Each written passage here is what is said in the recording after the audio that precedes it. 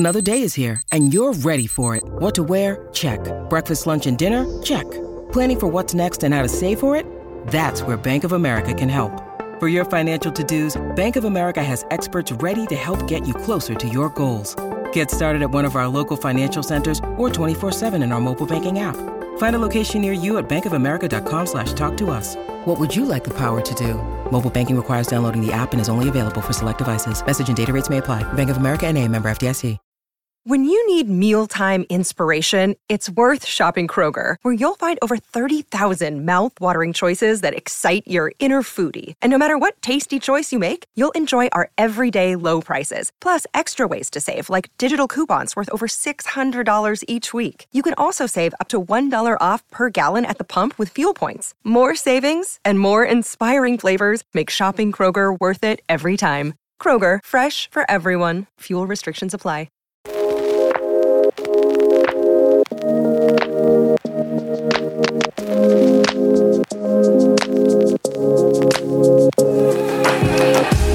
Hey guys, welcome to the Inspire to Fire podcast. My name is Chris and I'm your host. And if you're new to the show, this show is all about inspiring you towards reaching financial independence. And if you're a return listener, welcome back. This is episode 4, and today we've got Justin from The Root of Good joining us. He retired in 2013, and he's going to talk to us about exactly how he did it. He actually reached zero to millionaire status in 10 years. So I love the story that he's going to share with you guys, because it shows that not everybody's going to reach financial independence in 2 or 3 years, like you sometimes see with these headlines. Paid off $150,000, $200,000 in student loans and reach financial independence in 3 years.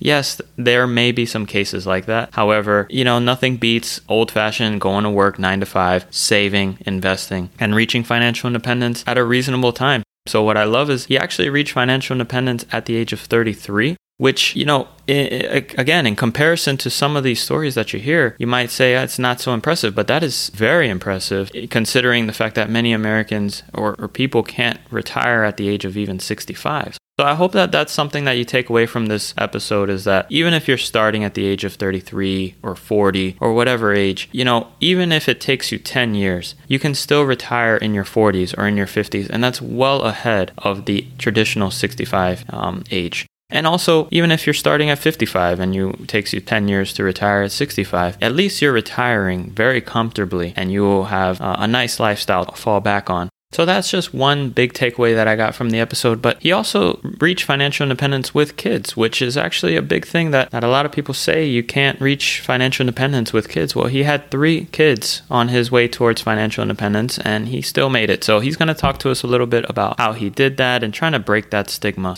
So anyways, real quick, I did want to mention that this episode is sponsored by Audible, and in the description below, you can click the link, and is an affiliate link. It does give you 30 days free trial of Audible, and it gives you 1 premium credit. You can use that credit towards any book that you'd like. And the best part is after 30 days, you can simply cancel the free trial if you don't like it, and you keep the book. So again, it's affiliate link. You're helping me, and you're helping my son, which that little bit will be going into his investment account. But you're also helping yourself, because you get 30 days free of Audible Premium Plus, and you get to keep a free book. So click the link in the description below if you want to check that out. All right, so thank you for bearing with me with that, and now on to the show. Hey, Justin, welcome to the show. Hey, thanks so much for having me. Of course, no problem. I reached out to you just a few days ago over Twitter, and it's been 2 days, and here we are recording. So that must be a benefit of early retirement, I'm guessing. Yeah, my schedule's pretty free, so I can, if I'm not busy, I can jump on something pretty quickly. Cool. So, thank you for joining again. So your journey to financial independence is, it's actually a long one, I would say, maybe for 10 years, if you would consider 10 years long, over a career span of maybe other people doing 30-year careers. It's actually not long at all. But I'd love to, if you can share a little bit with the audience your journey and how you got from zero to millionaire in those 10 years. Maybe not the whole thing at once, but just give us some background on that. Yeah, so the simple version is, go to college, graduate. As soon as I started working after college, within a year or so, I started researching some tax issues online just to figure out how to optimize my taxes. And I stumbled into the early retirement community. And this was back in 2004, 2005, when there was a message board I found. So before most of the big blogs and podcasts, all of you guys were probably still in middle school or high school at that point. So this was, a long, long time ago. But basically worked for 10 years. My wife and I, we both worked regular office jobs, working for 10 years, saving and investing, maxing out 401ks, IRAs most of that time, just pretty boring index funds for the most part. And, fast forward 10 years later and we had over $1 million, which at the time was what we thought was plenty to live off of. And in hindsight, it's been 9 years now. So we've almost doubled our portfolio since we quit working. And so it's a good example of almost a decade of retirement. And we keep seeing our portfolio go up and up and up. Yeah. So I definitely want to get into that a little bit more because that's one huge fear with early retirement is you don't know if that's going to be enough. And here you are, case study almost 10 years later, and you actually have more than when you started. That's just the power of compound interest, I'm assuming. So going back to the beginning, though, when you discovered this, what was a lot of times we go into financial independence or the journey with a why. Did you have a why at that time? Was it that you hated your job or you wanted to spend more time somewhere, travel? What was your why to financial independence? I think some of not really caring for a 9-to-5 job that much, that was certainly a big component. The biggest overriding motivation for me was just having that control over my own schedule and that autonomy. When I was working, I always had those days in springtime where it's really nice outside and I'm walking to work and I'm looking around like, man, it would be nice to just be able to say, I'm just going to hang out outside for a couple hours and just chill. But, I have to go to the office and clock in and everything. And it wasn't that bad where I worked. I mean, I worked in an office. It was air conditioned. It was fine. But I never had that ability to just say, hey, I'm just going to take a day off and do whatever I want to do. And now I'm able to do that essentially every single day of, 7 days a week. So that's the biggest thing is I just wanted to reclaim my own time, get my schedule to where I could do whatever I wanted to do whenever I wanted to do it instead of, focusing on Monday through Friday as work and then cramming everything fun into the weekends along with chores and that sort of thing. Right. Yeah. So you were able to get some of that time back, like you said. And it's amazing how a lot of times on the weekends, like you said, you've got a lot of errands to do. Things are busier and more expensive. During the week, everything's empty because people are going to work and you have the places to yourself. So that's another benefit, I'm assuming, to financial independence, retire early as well. Yeah, we, grocery stores, at least before the pandemic when everybody started doing work from home, but up until 2020, it was great. Grocery stores were empty, 10 a.m. on a Tuesday, go grocery shopping, no one's there, no crowds. The roads are a lot emptier. If you go shopping, go out and do stuff during the week. The Greenway trails, hiking trails, nobody's out there. Monday through Friday, people were always working. And so, it was nice to have these nice private areas out there in nature that were essentially all to myself instead of sharing it with another 100 people that are out there competing for space on the weekends. Right. And I also want to talk a little bit about your fire number. You mentioned it was about 1.2 or so, 1.2 million. Yeah, about 1.2 million. Did that number change at all from the beginning to the end or during those 10 years? Yes. So that was something that I learned along the way. When I started, back in my first year or two of working, I put together a spreadsheet and I found it a year or two ago. I found the spreadsheet that I first put together. And essentially, awesome. I thought I would need about $2.5 million when I was, when I had almost nothing to my name.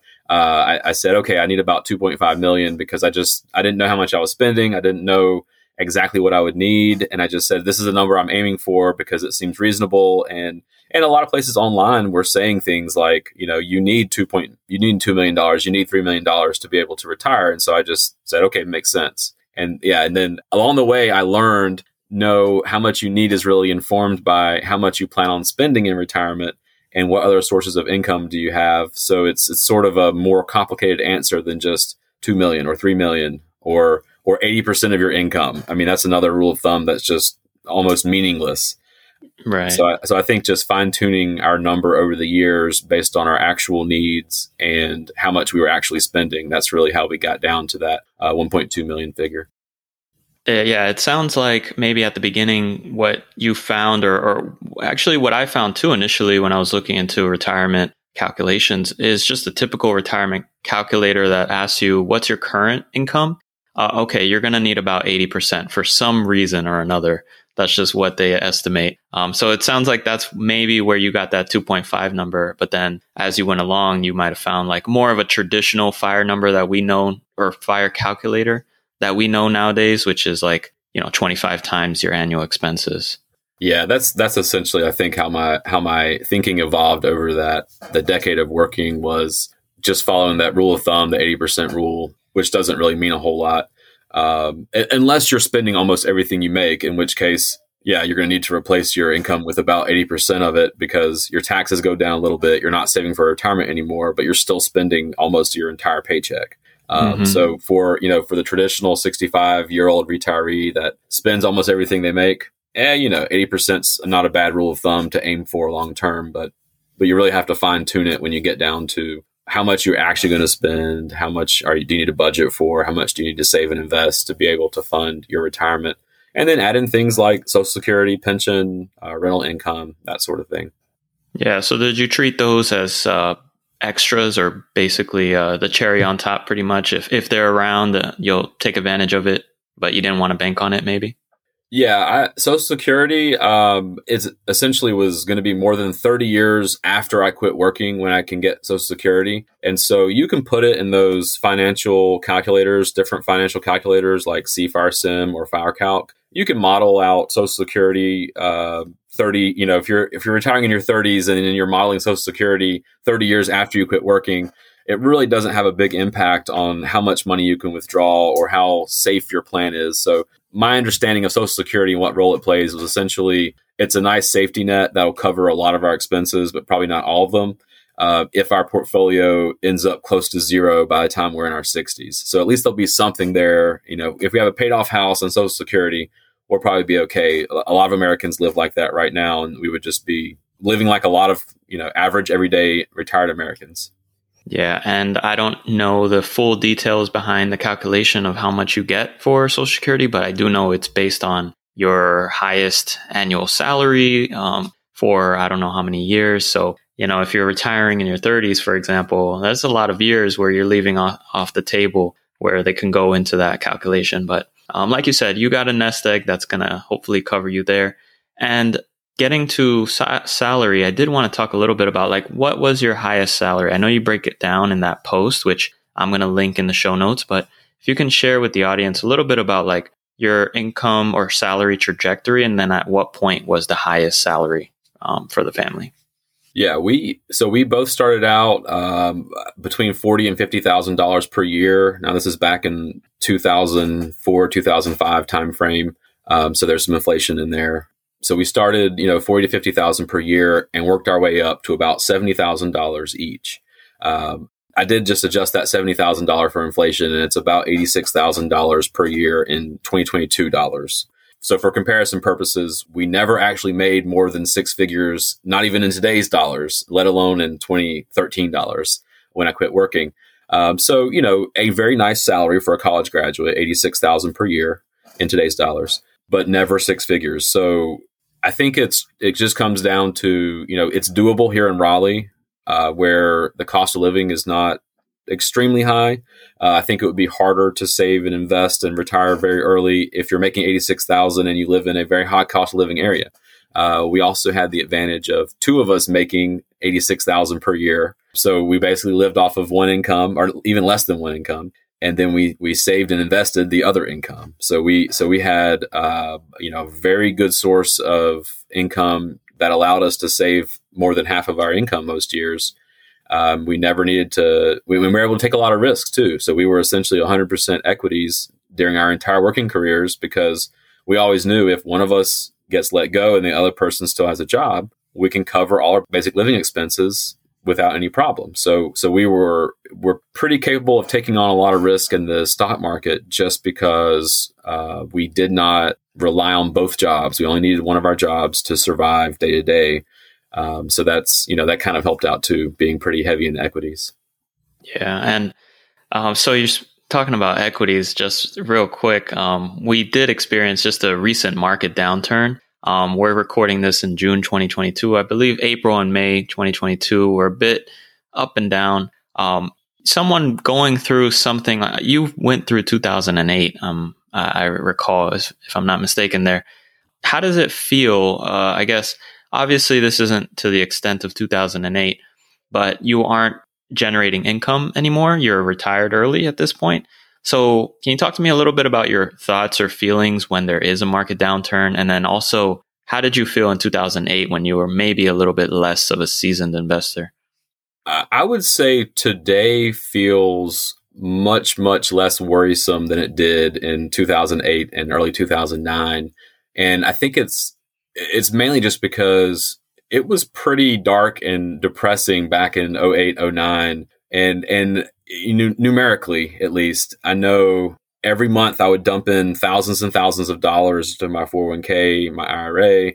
But every quarter I would do my financial update. I look at my numbers, and literally every quarter for 18 months straight, we kept going down and down and down in value. So we're dumping in thousands and thousands of dollars per month, and we're losing money every single quarter, down, down, down, down, down, 6 consecutive quarters, just because the stock market was so horrible for, 18 straight months.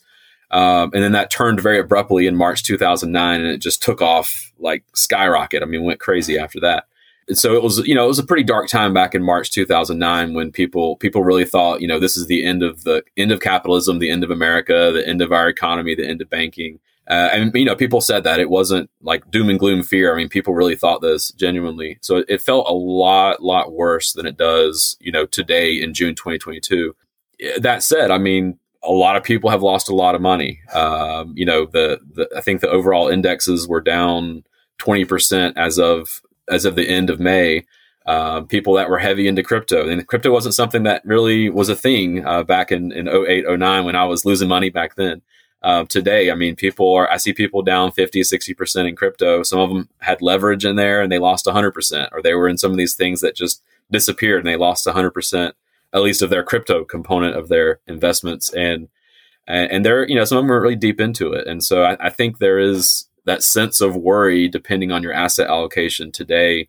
A lot of, passive index fund investors, if you have some international diversification, if you're doing some more value or small cap investing, you really haven't even seen that 20% downturn that, the VTSAX, the overall S&P 500 kind of investors, those have actually been some of the hardest hit. Just buying the plain old VTSAX index that we always talk about, that's been down the most this year. So we actually haven't been down too awful much this year. So we've done relatively well in 2022. And so it hasn't bothered me too much. I think inflation is a bigger concern for a lot of people. I mean, that seems to be eroding buying power, watching your wages decline in real terms over the years. Inflation was 8 or 9% last year. And that's a published number that for a lot of people, their number is a lot higher. You're seeing groceries, gas, rent, all those things have gone up 30, 40, 50% locally, at least, to where if you're getting a 15% raise, if you're paying 50% more for most of the stuff that you're spending money on, you're a lot poorer today than you were a year or two ago. And everyone's spending is different, but I mean, everyone's spending on transportation, everyone's spending on food, everyone's spending on lodging to some extent. So if you're a renter or trying to buy a house, interest rates are up now, houses cost more. It's tough times. There's no way around that. As a early retiree, I own my house. It's paid off. I'm not worried about it. I don't pay interest on it. My property taxes will definitely go up. We've already seen, minimum of 5 or 6% increase this year, maybe more depending on what they end up passing. But a lot of my housing costs are relatively fixed. So I'm, that component of my spending should not go up a whole lot overall because there's no mortgage payment. There's no rent. The portfolio is kind of hanging in there, not going down a whole lot yet. So I'm not too worried yet personally. It definitely feels a lot different in 2022 with me where I am. I will also add in that, our portfolio has doubled since we quit working 9 years ago. And so we can basically afford to take a 50% stock market crash and kind of still be where we were 10 years ago, except we also are, it's 9 years ago, but we're 9 years closer to Social Security. So, now me looking out, I'm like, okay, we're within 20 years of getting Social Security now. It's a little bit closer. We only need our money to last 20 years or so, or at least most of it 20 years. So that's another thing that's factoring into my not worrying as much, is just, we've got less life to cover, less living expenses to cover out of our portfolio. And our portfolio has just gone up a lot in the last 9 years. Yeah. I always like to, when I get a chance, get the perspective of somebody who is not generating as much income anymore because they're on that post-fi stage in life. But, how does it feel? I'm sure it's still we still look, even though we know we shouldn't, we still pay attention because we just can't help ourselves. So it's always curious to me, like what's going on in that time, because I feel like I am going to get to that point as well. And I want to prepare myself, and I want to prepare the audience as much as possible as well for any market downturn. It seems like sequence of returns, which is kind of the point in time where you actually call it quits. What happens within maybe the next 2 to 5 years after? Is the market going up or is the market going down? I can imagine your portfolio would look very different if you called it quits in 2007, for example, versus, when you did, which was in 2013 or so, I believe. 2013. Yeah. So you definitely got a good head start there, and that's all we can hope for. So one quick thing about the 2008 crash, I know it was very bleak, and I remember actually spoke to J.L. Collins in the first season, and he was just describing just how bad it was. As you mentioned, it was a real concern. So what kept you so strong, or what they would say now with diamond hands, what kept you holding on, and not even just holding on, but throwing thousands of dollars every quarter when you would see, continue to see red? What was going through your head, or what gave you that fortitude? I'm not a big market timer or stock market valuation person, just an index fund, boring investor. But at the time, I did look at some of the price to earnings multiples of the stock market indexes overall. And I could look at it and say, some of these things are just trading at these insanely low valuations of where you're paying 3, 4, 5 times annual earnings to buy these companies. And people today are okay paying 25 or 30 times of earnings, or they were, a few months ago. And so I looked at it and I quickly said, historically, this is probably going to be the best buying opportunity of my life, back in early 2009. And then it kept dropping another month or two after that point. But that's the joke. But looking at it, I said, we don't need the money today. We can afford to invest for that long term. And, I'm thinking 10 years out to retirement at this point, potentially in 2009. Because we had a couple $100,000. That was it in 2009, because we kept losing money.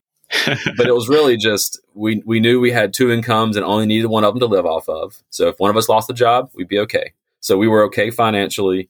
We did have several $100,000 saved up in investments. So if we did need to tap some of that money, we could always sell it, cash out, and live off of it for a while. And just looked at it. I said, this is, historically, this is probably going to be the best opportunity of my life to invest in the stock market right now. And we really haven't seen it since. Not even in March 2020 during the pandemic crash, I don't think valuations got anywhere close to what they were back in 2009. And it turned so quickly that unless you were ready to jump on it, there's no way to really get your money in there. Whereas in 2009, you had 18 months of it going down where you could keep investing pretty hard in there. So, but it was just, I think keeping your eye on the big picture of, I was investing for decades and not day to day or month to month. Yeah. And I thank you for sharing that, because that's so crucial, is that mindset. I do remember the only chance that I got, because like you mentioned, in 2008, I was still in school. So yeah, the only chance I really got at a market downturn was March of 2020. And it was over in a flash. And before I knew it, it was back up again. So, but I do remember that while it was dipping, I said to myself, this might be one of those opportunities again. So once you get that mindset shift, it does change you as an investor. So thank you for sharing that. I want to jump back a little bit to the funds and how you took advantage of tax advantage accounts. So you put a lot into 401ks, HSAs, as you mentioned. I think you might have even used the 457 plan, which I spoke about it in a couple of episodes previous. It's an awesome retirement plan as well for financially independent or people on their FIRE journey, right? But now that you are post-FI, how are you accessing that money? Because, except for the 457 plan, all the other accounts are supposed to be not accessible, right? Until you're 59 and a half. So how are you doing that? Yeah, a few different strategies. That 457, like you mentioned, I do have that. I was only at the state for three or 4 years where I could contribute to a 457, but it has since grown to about $125,000 now. So that's, several years of our living expenses that's saved up in there that I could pull out anytime, just pay tax on it. But the first bucket of money we're pulling from right now, we're still spending from it, is our taxable brokerage account. So we were able to max out all these retirement accounts and then also put several $1,000s per month, some months, into a taxable brokerage account. Just open up a Vanguard account, mutual fund, ETF kind of thing, index funds. But we kept piling money away in there. And so we started out with, probably about 10 or 12 years of living expenses in a taxable brokerage account. And the plan was basically spend all that money down, deplete it to zero, and then rely on some other sources of funds like the 457 to get between ages, get from our 40s up to age 59 and a half when we can pull money out of the IRAs without a penalty. So as it's turned out, the last 9 years of retirement, we've had pretty good stock market returns. And so our taxable account actually is worth as much or more now compared to what it was back in 2013. So we, probably still 9 or 10 years of runway left in our taxable account. So we're going to get up to, my wife will be probably fit in her early 50s by the time we've depleted our taxable account at this rate. So we're doing pretty well with accessing funds before age 59 and a half without paying a penalty. And then the next bucket of money after we deplete the taxable account, the next bucket of money is going to be coming from our Roth accounts. So this is a good technique for people planning on retiring in their 30s or 40s. Roth IRA contributions, the $6,000 per year that you put in, those you can pull out anytime you want, tax-free and penalty-free. So if you're working for 10 years, you and your spouse, that'd be $120,000 of contributions you can put into your Roth IRAs over the course of a 10-year career. And then if you're doing some part-time work during high school or college, or if you end up doing some part-time work after you're retired, you may end up being able to put even more money into these things, or if you're working 20 years instead of 10 years. So a lot of people end up with several $100,000 of contributions in a Roth IRA. And then on top of that, so we have, I don't know the exact number, but, probably $100,000 or so of contributions to these various Roth accounts. And in addition to that, since I quit working, I'm in a much lower tax bracket. And so I'm able to do this thing called Roth IRA conversions, or sometimes it's called the Roth IRA conversion ladder. And in a nutshell, so it's basically taking all those traditional IRA, traditional 401k contributions that I put in when I was working. So I was saving a lot of taxes at the time, getting these nice deductions from all these tax deductible retirement account contributions. I'm taking all that traditional IRA money and I'm rolling over bits and pieces of it each year. So some years 5,000, some years 10, some years 20,000. I'm rolling it over from traditional IRA to Roth IRA. And then those contributions, after 5 more years after you convert it, those contributions that you're rolling over, you can deduct or you can withdraw those contributions tax-free and penalty-free after 5 years. So anything that I did in 2017, any conversion in 2017, now I can pull it out in 2022 and it's tax-free and penalty-free. So I'm sort of setting myself up to, after my taxable account is gone and I'm not quite 59 and a half yet, maybe I'm 5 or 10 years away from it. I'm going to be able to pull out all I need from all these Roth conversions that I've been doing over the last decade or so.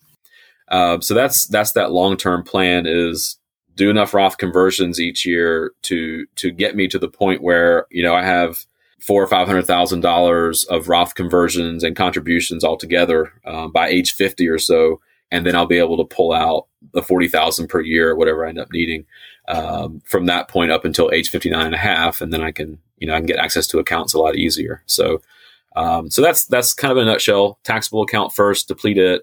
457 account withdrawals as needed, and then the Roth conversions each year, so that in my later years, I'll be able to pull those Roth conversions out tax-free and penalty-free. Yeah, that's a wonderful breakdown. And yeah, you touched on basically two tools in like our tool belt that we can use as early retirees, which is that 457 and Roth conversions. And it just speaks to the benefit of being able to control your tax rate, really. And when you can control your expenses, you can control your tax rate and pretty much pay the tax rate that you want at that point. You can decide to go 10, 12, 20%, whatever you feel comfortable with. So that is pretty awesome. I do want to also ask you real quick before we get into reaching fire with kids, how was the transition from work to early retirement? That maybe that year or so when you were like, am I ready? Am I not? Is this really happening? How did that go about? And yeah, if you can just tell me your feelings during that time. So the year, I guess the first year after I quit working, I thought it was going to be like flipping a switch where I would go from working to retired. And I had always heard it's going to take about 6 months to really decompress and get into your new routine. And I said, oh no, not for me. I'm ready for it. I've been studying for this day, every day of my life. I'm ready for this.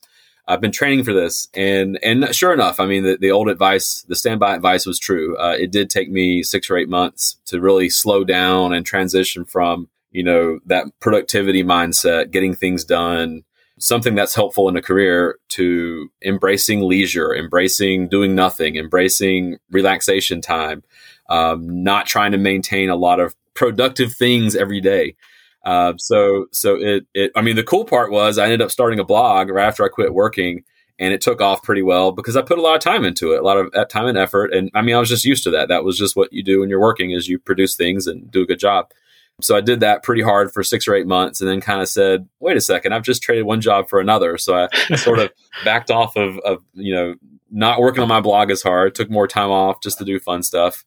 We started traveling more, and just, but it took a while to really get into that mindset of, okay, what do I want to do every day for the rest of my life? And instead of just thinking, I just need to be productive, and it is a little bit of a challenge if you are, a lot of people in the fire community, they're doing a good job in their careers. They're working hard. They have lots of education. They're good at what they do. Yeah. And there's a reason they're able to retire in their 30s and 40s, and it's because they're productive. They're highly compensated, productive people. And I think to flip that switch off, it's even if you don't think it will be for you, it could be a challenge that you got to get ready for, and just adapt and cope the best you can. And sometimes it ends up you do something a little bit productive in early retirement, and most of your day is leisure and free time, and some of it's doing something productive, blogs, podcasts, people get part-time jobs, hobby jobs, Etsy, crafts. I mean, there's all, tutoring, dog walking. I've seen all kinds of people do all kinds of stuff where, is it retirement? Is it work? Is it like, how do you define it? And I think outside of the fire community, or outside of, the concept of having an early retirement police, most people are just living their lives. However, once you have the assets to provide that income you need, if you don't really need the money, you can kind of choose to do whatever you want with your days. And maybe some of that ends up making some money. Right. Yeah. And it must mean a lot that you're still posting. I think you just posted an update for May 2022 yesterday on your blog. So I always, find it interesting when someone post-fi joins, let's say, the show, or does something on their blog. It must mean a lot more because you can choose to do anything you want at this point. And you're choosing to, take some time to record and also, update your blog. So you're right. You can just kind of choose whatever you're passionate about. And it's a good problem to have, feeling guilty for a nap is not too bad. All right. So let's talk about just this next section here. I just wanted to go over a little bit about reaching fire with kids. Okay. You have 3 kids of your own, but I actually thought it was impossible to reach early retirement with kids. Is that right? I thought it was that's not possible at all. I've heard the same objection. And empirically it is possible. I did it. It can be challenging. Obviously it makes it probably makes it harder to have kids and retire early. I mean, just mathematically, you do need you can't live in a studio apartment with 3 kids. You probably need a car in most places in the US with kids. If you have 2 adults in the household, you probably need 2 cars. Mm-hmm. So, there's extra expenses that you do have when there's kids. Our house, it's in Raleigh, it's a regular 4-bedroom house. It's, nothing fancy or big or special, but, it's more expensive than if we were to rent a little studio or 1-bedroom apartment. That said, it's not that much more expensive. And it's gone up in value over the last 20 years. So in our cars, I mean, we drove the same 2 Hondas for 16 years and then sold the 2 of them and traded them in for 1 minivan. So it really wasn't a lot more out of pocket than just our other 2 cars because we went to 1 car because we're not working anymore. Mm-hmm. So I think it's something that's doable. Retiring early with kids is doable as long as you're budgeting and planning for it. And it depends on your situation. I mean, I've seen people in high cost of living areas, they're paying $20,000 per year per kid for daycare. And obviously, doing that for 4 or 5 years when the kids are not in kindergarten yet, that's $100,000 per kid right there, before age 5. That's going to take a while to overcome. If one of the spouses takes off work and stays home with the kids, I mean, that's 5 years of lost income. Maybe, if you have 3 or 4 kids, that could be 7 or 8 or 10 years of lost income. And so, I mean, there are hurdles to overcome. But at the end of the day, I mean, it comes down to the math of if you're saving and investing and continuing to accumulate more and more assets, you're going to get there eventually. It's just a matter of, is it going to be 10 years like me, or is it going to be 12 years or 20 years? And it just takes perseverance. So I think you economize where you can with kids, and then the rest of it, you just say, okay, this is just the cost of having kids, and that's part of the deal we signed up for. Yeah. So one of the big parts, and actually my wife was the one, we have a son of our own, so he's 1.5 at this point, and that's something that my wife and I have spoken about, and she was very concerned over school and what's going to happen. Like, do we need to have a significant nest egg for them to cover their college experience or college education? And, I'm of the opinion that I don't want to necessarily save the total amount of of his college experience, because it's just actually at this point probably not doable. But we don't know what it's going to be like in 18 years, right? So that's my perspective. But there are a lot of people like my wife who want to really get them head start and hopefully have them graduate with as less debt as possible. So is there something that you were doing or planning at this point for that as well? Have you given that as well some thought? I'm sure you have. Yeah. We actually, so our kids are, one of them just finished essentially her 11th grade year this year, just today. And the other one just is graduating on Tuesday from high school. So we are at the tail end of the high school experience now. We'll have one going into college in the fall, and then the other one will start college in the following fall, 2023. So 2 kids are about to incur a lot of college expenses, maybe. I say maybe, we'll get into that. But what we did early on, when they were little, tiny kids, 2, 3, or 4 years old, we got a tax deduction for doing some 529 contributions. So we did that for 4 or 5 years. I think it was maybe $350 we got back when we put in $5,000 per year. So we did that, put in about $25,000 total. This was back, 2005, 2006, 2007, somewhere in that time period up through probably 2008 or 9. So, put in about $25,000. And the goal was to just let that grow over time and hopefully have enough money to pay for 2 or 3 years of tuition for each kid.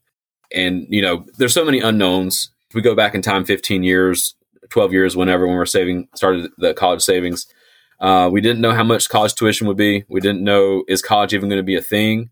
We didn't know, are the kids going to even go to college? Are they going to get into college? Are they going to get a full ride scholarship? As early retirees, our income's pretty low. Are they going to get need-based aid?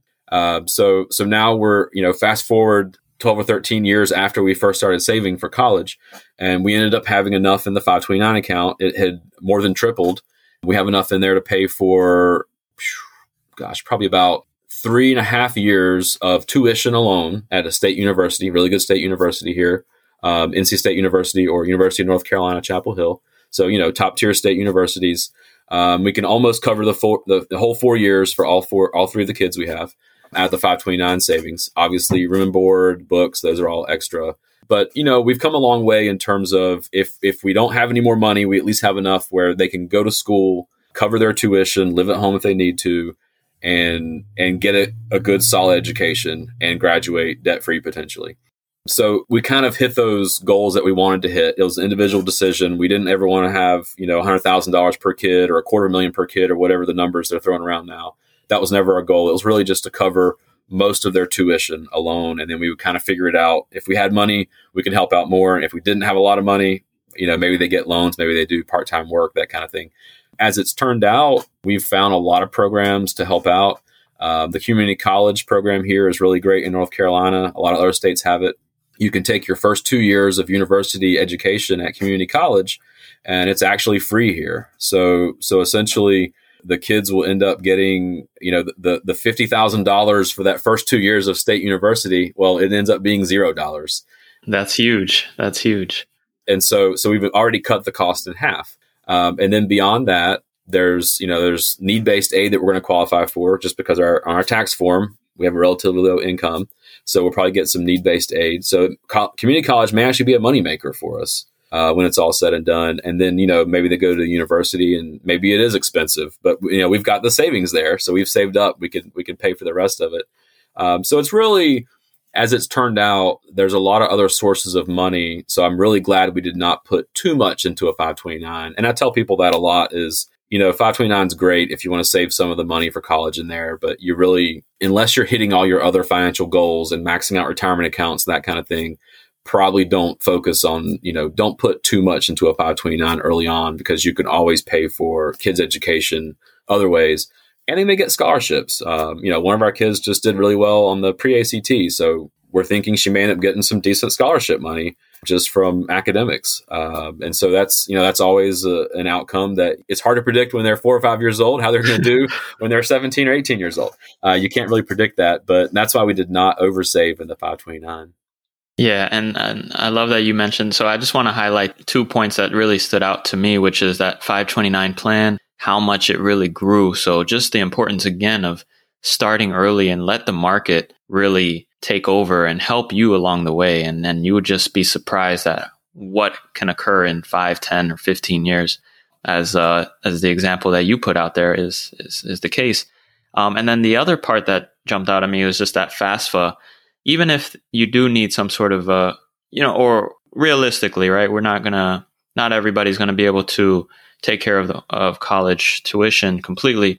So needing forms of aid, FAFSA does not count, I guess I should say, assets in 401ks and 457s and those type of accounts against you. Is that right? So if you have $1 million in your 401k, you can still, depending on your situation, still get FAFSA for your children. Is that right? Yeah, it's pretty complicated how the formulas work, but essentially you're right. They do not look at your retirement assets if you're strictly following the FAFSA. Some universities have a form, I think it's called the CSS, and they do look more in depth at some of your other assets. But your retirement accounts for the FAFSA do not count. So things like Pell Grants, if your income is low enough and you don't have a lot of assets in a taxable brokerage account, there's a good chance a lot of early retirees will end up qualifying for some form of Pell Grant, which is just free money. Mm-hmm. And then on top of that, there's always subsidized loans that you could take them out when the kid's a freshman in college and then use your portfolio to repay them when they're a senior if you want to pay them off. That's also something we may end up doing depending on, what the kids want to do as well. If they want to play that arbitrage game, we'll definitely help out, help them do that if they want to. Awesome. So I am going to link some of those resources up because I know you have a whole post really on like how you're getting kids set up and the program that you mentioned for free, basically 2 years at the community college. So I'm going to have those linked up in the description below. I did want to just kind of start wrapping up with a couple questions here. What has financial independence allowed you to do that maybe you wouldn't have been able to do in regards to life, kids, and your family? Yeah, I think probably the two biggest things is just my wife and I, we're both basically stay-at-home parents, where we've been here for the kids as they've grown up, helping out at school, helping out at home, making sure they're on the right path with education and life and everything. So I think having that presence has, I don't know if they'd always agree with us about this, but I think it's been a positive thing overall, just being here. And stress reduction as well, not having a very limited amount of time, having plenty of free time, it's helped the stress levels go down a lot, which helps kind of keep things more peaceful in the house overall.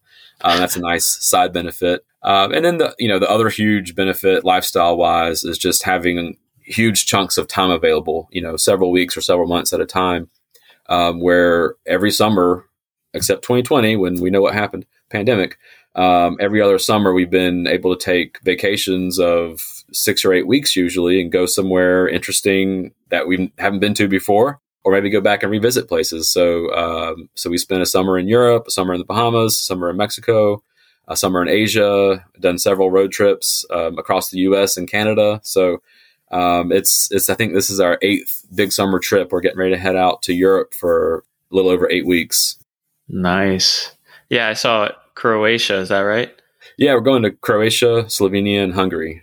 Nice. That's I'm gonna live through a year. I can't wait for the updates on the blog post for that one. And I also saw you might be going on a cruise later on this year. Is that right? Yeah, we try to go on a cruise once or twice a year, and we're doing pretty good. We're making up for lost time during the pandemic. So we just went on 2 cruises. Actually 3 cruises in the last 6 months or so. And we booked another cruise for the fall, and then we have one next January as well. So we're kind of booking up our travel schedule for the fall and into next spring right now. Cool. All right. And then lastly here, just a few tips if you have any to anyone who has kids listening to the show and, wants to pursue financial independence, or maybe is trying, but they really can't see how, what are some tips that maybe can help? And, if you can share that with them. Yeah. I mean, I think for us, finding a school district that had good schools, not having to pay for private tuition. I know it's not always possible depending on house prices and, you're paying a premium in some school districts. That really helped us a lot of not having 13 years of K through 12 education. That was expensive. So exploring public schools, exploring charter schools, homeschooling, if that's something that interests you. Saving on private school tuition, not paying that was a big thing for us, obviously, that let us get ahead and keep our costs down for 3 kids. Vehicles. I was just joking about this with my wife the other day about how everyone has to buy a 7-seater SUV as soon as they have the second kid. And I don't really understand why exactly. I mean, I understand they have to haul a bunch of stuff, but like we did okay with a Honda Accord and a Honda Civic up until, we had 3 kids. And at some point, we need a bigger car. And then we got a relatively fuel efficient minivan, and that was a lot cheaper than an SUV. And it's great for road trips, by the way. Minivans are really good for that. But I think be critical about your expenses for the car you're driving, house. How much house do you need? Do you need a 5-bedroom house if you have 1 kid or 2 kids? Maybe not. So focus on expenses and be critical about them. But also don't deprive your kids of everything. I mean, it's their childhood. Don't be afraid to spend money where it matters. Do enrichment activities, take them on trips, do fun stuff. And then, college savings, obviously having that money invested pretty early on helped out a lot. Now that it solves a lot of problems where we don't really have to worry about paying for college. So I think focusing early on college savings and then kind of letting it grow over time was helpful. And just, keeping your expenses low where you can and just realizing that it's possible, but it may, having kids will cost something. It's just going to may take you a couple extra years to get to financial independence, but it's not a complete impediment to ever getting there. It's just something else you have to take care of financially. Yeah, that's awesome. And I love those tips. It actually reminds me of my son. So I recently bought him, something to, like a toy, basically. It came in a box, and he actually enjoyed playing with the box more than the toy. So, that's just the kids. And you realize that sometimes you don't need to spend. And but now he plays with the toy because I make him. But he loved that box. Yeah, we've experienced that too. Boxes are pretty fun for kids, and that's some of like, you don't necessarily have to spend a ton of money on something fancy. Sometimes it's just spending time with them, playing with that box. Yeah, definitely. Justin, thank you so much for joining the show and sharing all that knowledge with us. So anything exciting? I know you mentioned the trips or anything, but anything with your blog or life in general, anything you got coming up? And then also, where can people find more of you? Yeah, so for us, big stuff coming up is our big trip to Europe right now. We're getting ready to head out pretty soon and stay in Europe until August for a little over 8 weeks. Other than that, man, it's just like day to day, taking care of business, keeping the kids moving forward academically. There's my blog if you want to keep up with me, rootofgood.com. And I'm active on Twitter mostly. The handle on there is Root of Good Blog. So check me out on Twitter if you want to interact online. And I'm also on Facebook, not as active on there, but Root of Good has a page on Facebook as well. And I think I'm elsewhere on Instagram and somewhere Pinterest or something, but I don't ever use those. So don't find me if you want, but I don't really do anything there. I think I saw you on YouTube as well, right? I am on YouTube. It's my personal name, and I don't really do a whole lot on YouTube. I did actually have a video that hit 1.5 million views. And it's nice. Total lark. It's like, how do you clean your kitchen exhaust fan filter? And I guess everyone has this problem because 1.5 million views later, it keeps making us money every month. It's crazy. We just recorded this little video of the short version is you can use your dish detergent, the dishwasher detergent, to clean grease off of your filter. We had like 12 years of caked up gunk on it when we bought the house, and it had never been cleaned. And we were like, oh, you have to clean these things. Okay. So we figured out this trick to how to clean it, put it on YouTube, and like 1.5 million views later. But there's some cool travel videos on there. I like the travel videos better. They just don't sell as well as the cleaning the kitchen exhaust vent filter. But anyway, yeah. YouTube, Twitter, the blog, rootofgood.com. Awesome. All right. Well, thank you, Justin, for taking the time, and I hope you enjoy the trips, and hopefully we talk at a later date. For sure. Sounds good. Thanks for having me on. All right. What a great episode. I hope you guys would agree with that. And thank you, Justin, from The Root of Good, for joining again. If you want to check out anything that we discussed, I linked everything in the show notes below, so all the articles and resources. And if you're not following the Inspire to Fire podcast and brand, you can at Instagram and Twitter, inspiretofire.com. You can find me there, as well as you can check out a lot more resources on my website, inspiretofire.com. I've got a free fire calculator there that you can use, as well as a Roth conversion ladder spreadsheet, all for free, so you go ahead and check that out. Lastly, I just want to encourage you guys again to check out the Audible Premium Plus free trial going on. That is in the description below. That's 30 days free of Audible Premium Plus. You get to keep one free book of your choosing as well, and it's of no cost to you. All you have to do is cancel within 30 days if you don't like it. And again, no harm, no foul there. So thank you again for sticking to the end, and until next time.